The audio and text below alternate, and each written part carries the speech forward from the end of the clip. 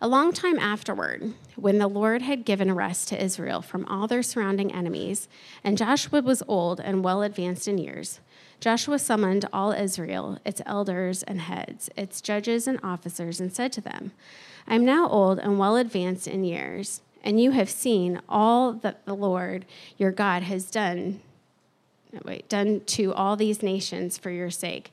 For it is the Lord your God who has fought for you. Behold, I have allotted you as an inheritance for the tribes, those nations that remain, along with all the nations that I have already cut off, from the Jordan to the great sea to the west. The Lord your God will push them back before you and drive them out of your sight, and you shall possess their land, just as the Lord your God promised you. Therefore, be very strong to keep and to do all that is written in the book of the law of Moses, turning aside from it neither to the right hand nor the left, that you may not mix with these nations remaining among you, or make mention of the names of their God, or swear by them, or serve them, or bow down to them. But you shall cling to the Lord your God, just as you have done to this day. For the Lord has driven out before you a great and strong nations. And as for you, no man has been able to stand before you to this day. One man of you puts to fight 1,000, since it is the Lord your God who fights for you, just as he promised you. Be very careful, therefore, to love the Lord your God. For if you turn and cling to the remnant of the nations remaining among you and make marriages with them, so that you associate with them, and they with you, know for certain that the Lord your God will no longer drive out these nations before you. But they shall be a snare and a trap for you, a whip on your sides and thorns in your eyes, until you perish off this good land that the Lord your God has given you. And now I am about to go the way of all the earth, and you know in your hearts and souls, all of you, that not one word has failed of all the good things that the Lord your God promised concerning you. All have come to pass for you. Not one of them has failed. But just as all the good things that the Lord your God promised concerning you have been fulfilled for you, so the Lord will bring upon you all the evil things until he has destroyed you from off this good land that the Lord your God has given you, if you transgress the covenant of the Lord your God, which he commanded you, and go and serve other gods and bow down to them. Then the anger of the Lord will be kindled against you, and you shall perish quickly from off the good land he has given you. This week I got to see something I'm looking forward to. I look forward to the Summer Olympics. I'm born and raised in Florida. I love the Summer Olympics. Winter Olympics don't do anything for me. Not real familiar with snow and ice. Those of you from the north probably like that. Who cares? Summer Olympics, though, different story. Love it. And this last week or week before last, there's going to be in Paris. They unveiled the torch for the 2024 Olympics. And it's beautiful, beautiful torch that is going to be, passed around. And, of course, the whole ceremony. I think probably as much as I love the track and field and the different things that take place in the Summer Olympics, I really enjoy the opening ceremony of the Summer Olympics. And that scene where the torch is brought in with the flame and then, something is done in an elaborate way. The most memorable to me is this one. This is the 1996 Olympics. Some of you might remember Janet Evans, the champion swimmer for the Americans. She runs up this massive ramp, and they're waiting who comes out. Nobody knew who was going to be. Out steps Muhammad Ali. And, he's still tall, and he still looks strong, but we all noticed for the first time how badly he had been afflicted with Parkinson's. But he receives the torch from Janet Evans, and this is a reminder for everybody to turn their phones off, okay? He receives the torch from Janet Evans, and then he goes, and remember, he struggled. And I'm like, is he going to be able to light this thing? But finally it takes off. Beautiful scene of this passing of the torch from Janet Evans to Muhammad Ali. In Joshua 23, we have a passing of the torch, but it's not from the younger champion to the older champion.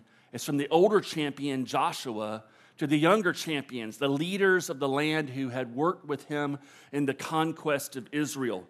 In Joshua 23, We are about 25 years later than the events that we looked at last week in Joshua 22. And Joshua knows he's 110 years old. He knows that he's come to the end of his life, and so he calls the leaders of the nation to his home for a final exhortation. And it's important for us as he lays out for them. It's an important exhortation because he lays out for them why he was an effective leader, why the children of Israel had seen so much success and prosperity and abundance in the previous 30 years. It's important because we get a glimpse into why this man Joshua, after his death, God would give him the title, the servant of the Lord, the same title that he gave to Moses. Very few were honored in this way.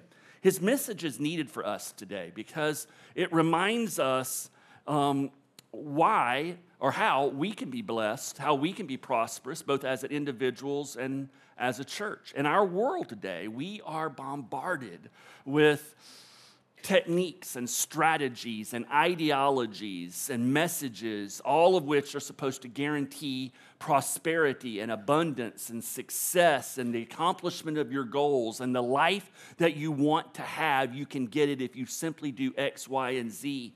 This is given to us through the business world. It's given to us through social media. It's given to us within the world of Christianity through the prosperity gospel. If we will simply do X, Y, and Z, we will be successful, prosperous, and have an abundant life.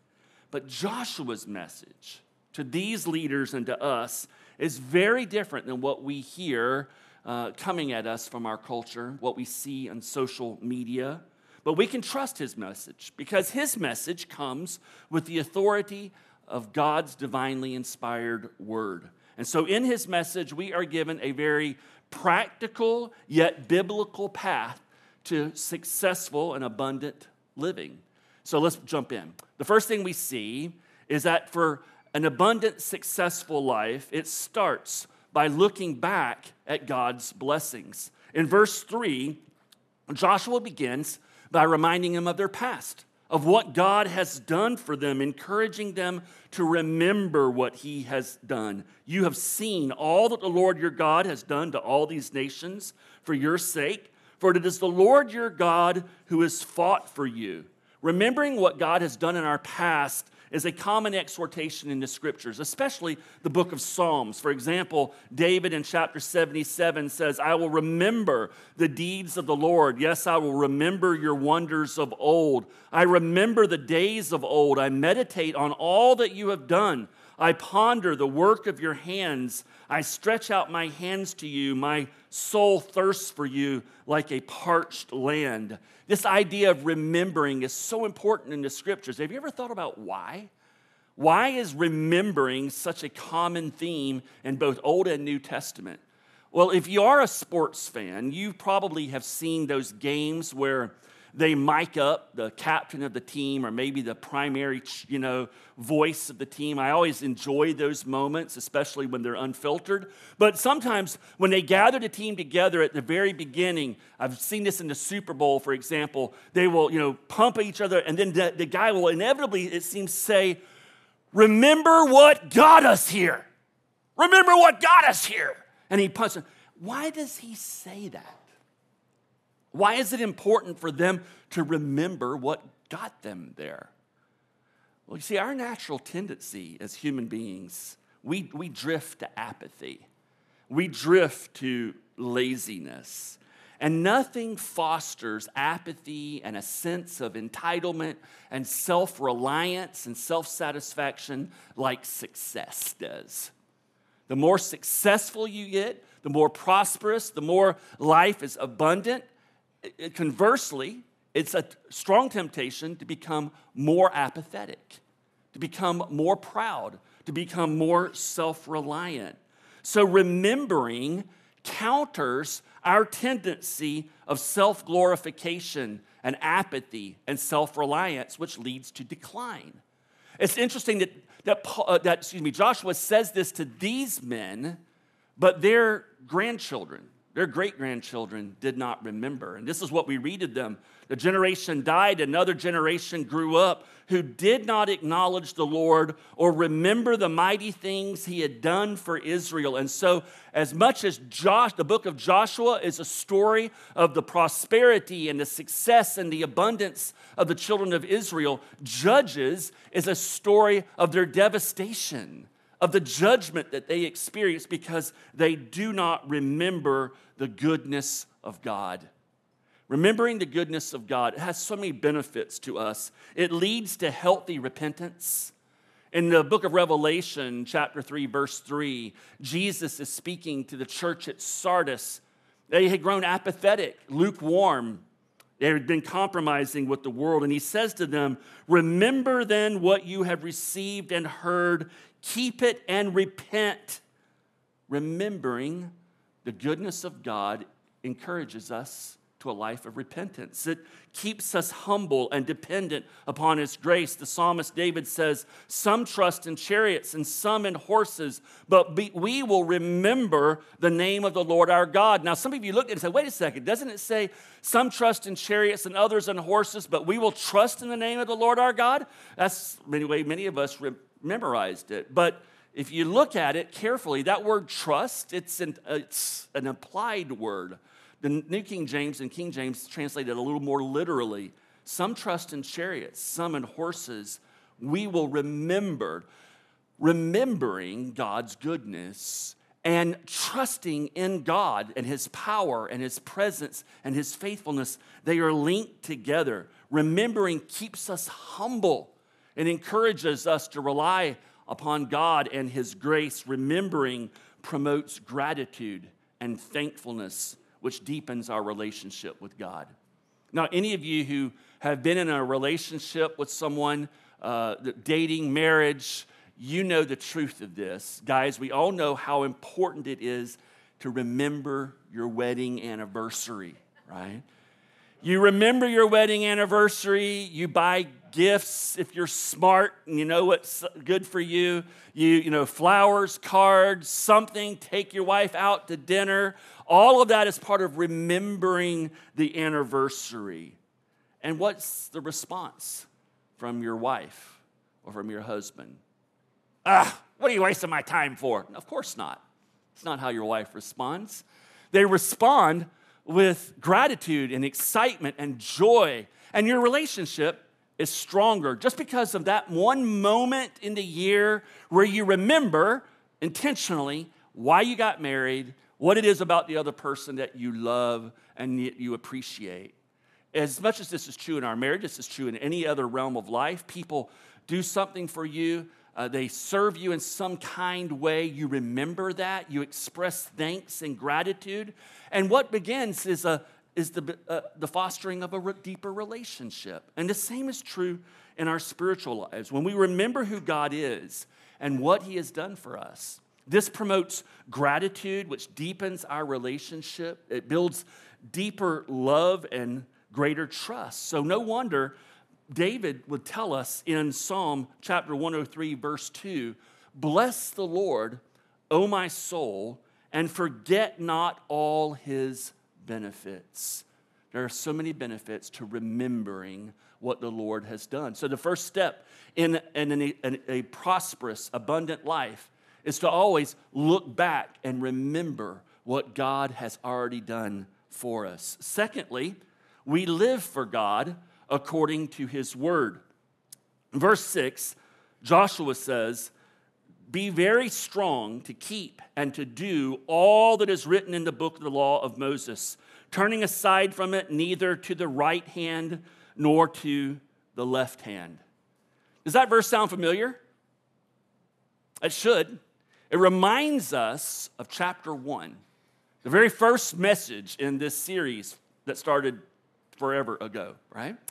When Joshua is standing on the other side of the Jordan River and Moses has died, and now he is responsible for leading this nation across the Jordan River and to the conquering of the promised land. And do you remember Joshua's demeanor? I mean, he was ready. He was up for it, right? He was the great champion. I'm ready to take this on. Let's go. No, he was shaking. He was afraid. And so God comes to him and he tells him, do not be afraid. I will never leave you nor forsake you. And then he says this to Joshua, which sounds so much like verse 6. Clearly, I think Joshua has these verses in mind when he says this to these leaders. God says to him in Joshua chapter 1, verse 7, only be strong and very courageous, being careful to do according to all the law that Moses, my servant, commanded you. Do not turn from it to the right hand or to the left. You hear the similarity there, right? That you may have good success wherever you go. This book of the law shall not depart from your mouth, but you shall meditate on it day and night, so that you may be careful to do according to all that is written in it. For then you will make your way prosperous, and then you will have good success. If Joshua were here today, and we were to ask him, what's necessary for us to have an abundant life, a successful life at the end of our journey that has pleased God and honored God, I have no doubt that he would answer, obey what God says in his word. Obey what God says in his word. And to do this, as we see in Joshua 1, we have to read it. We have to study it. We have to meditate upon it. These commands are crucial. Why? Because of what it does in our lives, in our hearts. As we see in verse 7, when we meditate upon God's word, we are protected against compromise and ungodly living. He says in verse 6, read the word, obey it, don't turn aside from the right or the left, that you may not mix with these nations remaining among you, or make mention of the names of their gods, or swear by them, or serve them, or bow down to them. As the word of God saturates our minds and our hearts, it enables us to think biblically. It gives us a Christian worldview and an ethic that honors our Lord Jesus Christ. It affects how we approach everyday matters. Young people, you are bombarded with messages at your school, at the junior high, high school, even the elementary level, at college, through your social media, through virtually, it seems like every program on Netflix nowadays. You are bombarded with an ungodly, unbiblical sexual ethic. You are being told how to date. You're being told how to view yourself as a sexual being. You are being told how to identify yourself. You are being told how to live your life in relationship to other people in a way that is completely contrary to God's word. How do you know this is true?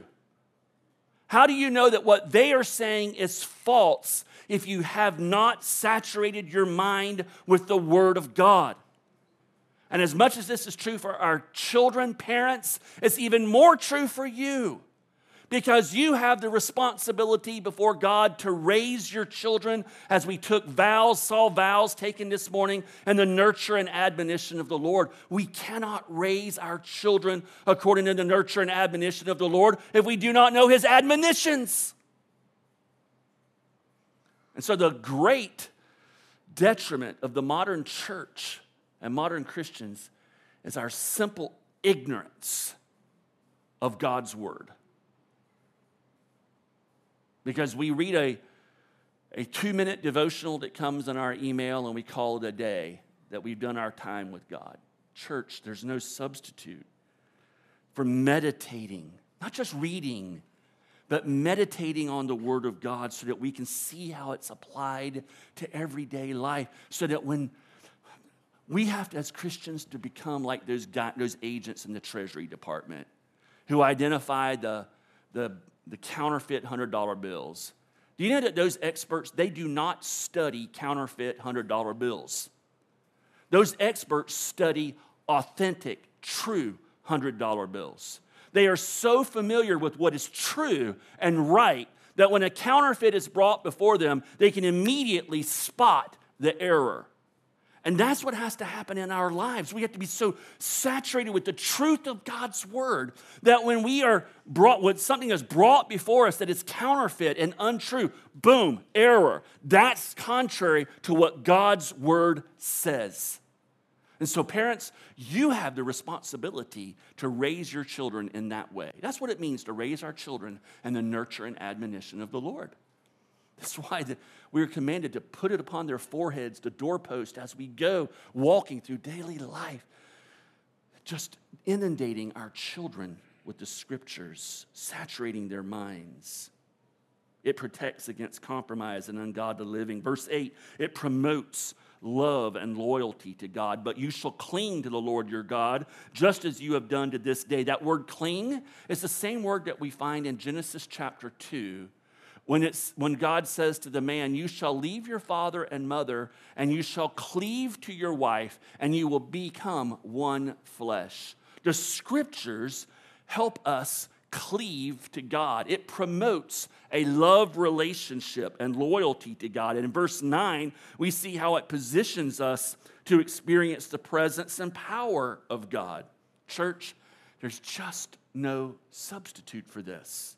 For the daily reading, the consistent meditation upon God's word.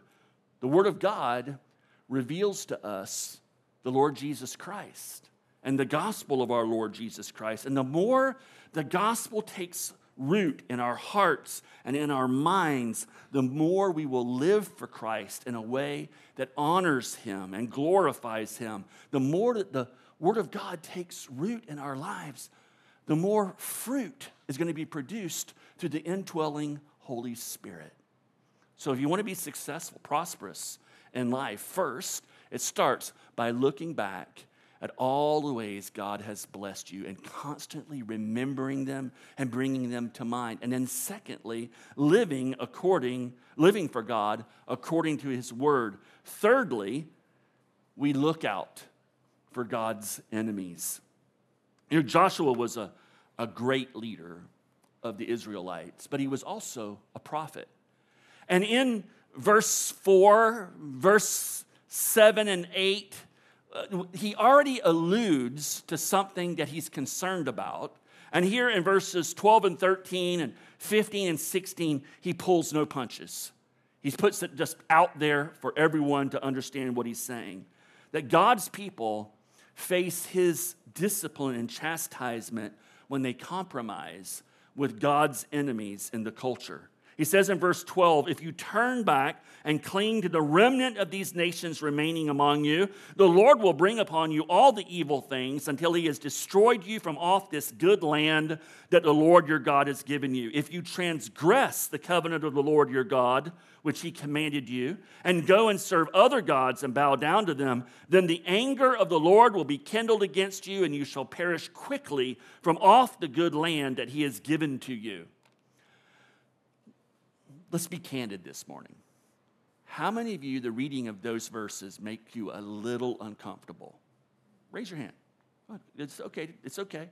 Yeah, makes you a little. And you know what? As New Testament, New Covenant believers, for some reason, we get really antsy about verses like this. We're not comfortable oftentimes. And so, as a result, verses like this get glossed over and they get explained away as if there's no application for us. But church, remember, God does not change. Hebrews 13:8 tells us that Jesus Christ is the same yesterday, today, and forever. For all of eternity, God has been the same God. He does not change. And so it's within the new covenant that we are reminded of this. The author of Hebrews in chapter 12, verse 28, reminds us of the holiness and righteousness of God. It hasn't changed under the new covenant. Let us be grateful for receiving a kingdom that cannot be shaken. And thus, let us offer to God acceptable worship with reverence and awe, for our God is a consuming fire. The salvation that we have received in Christ under the new covenant is supposed to motivate holiness and the rejection of those things in our world which are contrary to God's character and God's word, and that would encourage us to dishonor him. The gospel does not give us a license to sin. The gospel does not give us permission to compromise with the world. If anything, it exhorts a stronger ethic and a stronger rejection of those ungodly aspects of our world. When we are tempted to presume upon the grace and the mercy of God and intentionally reject what we know is right, we would do well to remember the words of that great English preacher, Charles Spurgeon, from the 1800s. At one point he said, God will not allow his children to sin successfully. God will not allow his children to sin successfully. And every one of you who are parents, you can immediately identify with that, right? You understand that as parents, we cannot allow our children to sin successfully. We love them too much to do so. And so here in Hebrews chapter 12, we are reminded of the holiness and the righteousness of God. Hebrews chapter 12 is one of my favorite chapters in the Bible. I think some of you know that the opening verses are among my favorite, where we read that we are surrounded by such a great cloud of witnesses. Let us therefore lay aside the sin which so easily besets us. Let us run the race that is set before us. And let us look to Jesus, the author and finisher of our faith, who endured the cross, despised the shame, and is now set down at the right hand of the throne of God. What a beautiful summary of the gospel and what Jesus has done for us. And so it's interesting that right on the heels of that statement of the gospel, the next several verses then speak about our struggle with sin and this fallen world. We are told that God does not allow his children to sin successfully. That if you are a child of God, God loves you so much that he will pursue you, he will discipline us, he will chastise us if we stubbornly refuse to repent and we coddle sin in our lives. Because God, he does this, not because he is angry and full of wrath at us. Jesus endured the wrath of God on the cross and the shame of that wrath and completed our redemption and is now set down at the right hand of God. God does not chastise and discipline us because of anger and wrath towards us. He does it out of love, knowing that left unchecked, sin in our lives will bring much more devastation and pain than his chastisement ever will.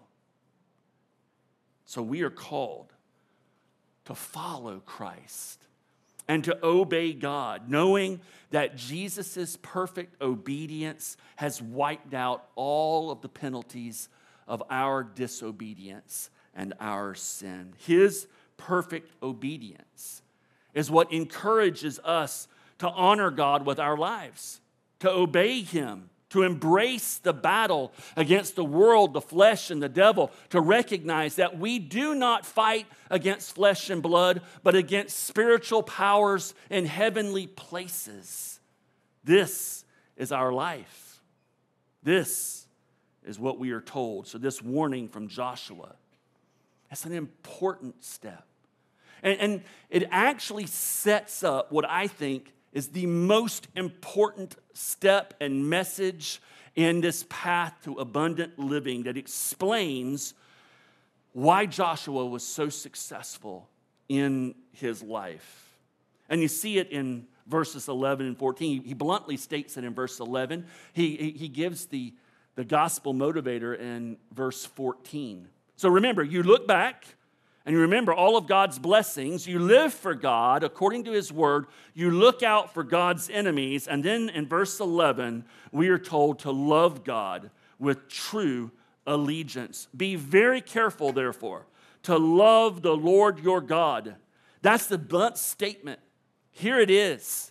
If you want to know how to be successful, love the Lord your God. The entire message of the Bible is centered on our hearts, not on our external outward behaviors or rituals. It starts with the heart, and when the heart is changed, the outside is changed. And only Christ can change the heart.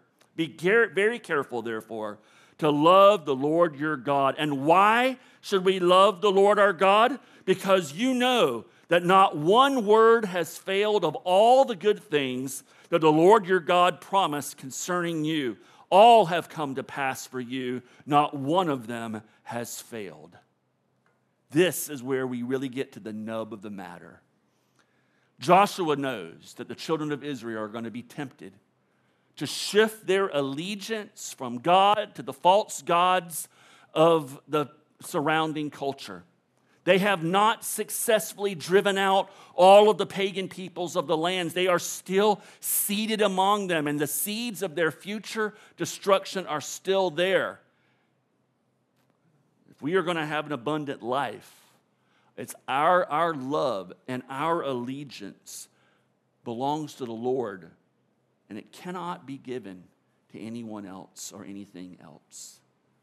And this is what he's telling these next leaders, the ones that will be taking up after him. Your love, your allegiance, it belongs to God alone. He alone is worthy of your loving allegiance because of how he has been so faithful to you. Only God deserves this, church. Only God deserves your love. Only God deserves your faithfulness. He has been infinitely faithful in his love for us.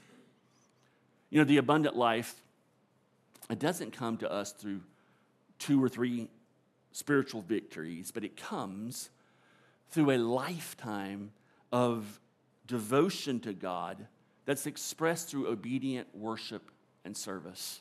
It's not a quick journey. This lifetime of devotion and service, it's not meant to provoke God to be faithful to us. It's not meant to induce God to love us more. This lifetime of love and devotion is called upon because we already have received God's faithfulness, and he will continue to be faithful to us. It's the right response of those who have already received God's love. If you have experienced Jesus as your Lord and Savior, you have all the reason you need to be loyal and to love our God. That faithfulness is infinite to us. Only he deserves us. Those of us who know Christ, we've experienced this faithfulness of God in so many ways. We've experienced the truth that not one word has failed of all the good things that the Lord your God promised concern to you. He was faithful to his promise that he would no longer remember our sins. He was faithful in his promise to send the Messiah to die on the cross for us. He was faithful in his promise to give us every blessing that we need, or in this life and the life to come. He was faithful to his promise to make us his sons and daughters, giving us an eternal inheritance. He was faithful in his promise to send the Holy Spirit to indwell us and to empower us to live as we ought to. He will be faithful in his promise to return one day and gather us unto himself. Our God is faithful. He's faithful in his promise to convict us of our sin and to discipline and chastise us if it's needed because we stubbornly refuse to repent. He's faithful to his promise to pour out his grace upon us day by day in more ways than we can even begin to count. He's faithful. And so it is only right that our loving allegiance belongs only to our Lord and that we do not give it to anyone else. This week, since we've received all this, as the sons and daughters of God and the brothers of our Lord Jesus Christ, may we respond with love and allegiance to our Lord when we are tempted by the world, the flesh, and the devil. May we say yes to his grace and no to those things which dishonor him.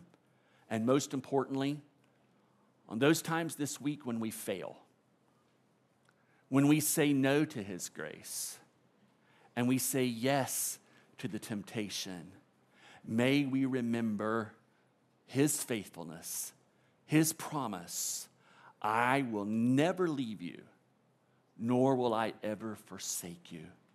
The good news of the gospel is that we cannot sin our way out of the love of our Savior. Amen? Amen. Thank you, Jesus, that you have loved us with such a deep, unfathomable love. May you grow within us a spirit of loving allegiance to you. May you give us your mind. May the mind of Christ indwell us so that when the counterfeit is brought before us, we are quick to reject it and to hold on to what is true. Father, I ask especially your blessings upon the moms and dads here who are raising their children, discipling them, help them to faithfully saturate their children's minds and hearts with your word. We know your promise that you are faithful to, that the word will not return void in the lives of our children. And so, Father, would you enable our parents, even this week, to love their children well by discipling them faithfully. Lord, for the one here who has not yet experienced your forgiveness and the grace that comes through our Lord Jesus Christ, would you convict him or her of their need, even this morning, to repent and to embrace him as their Lord. In his name we pray. Amen.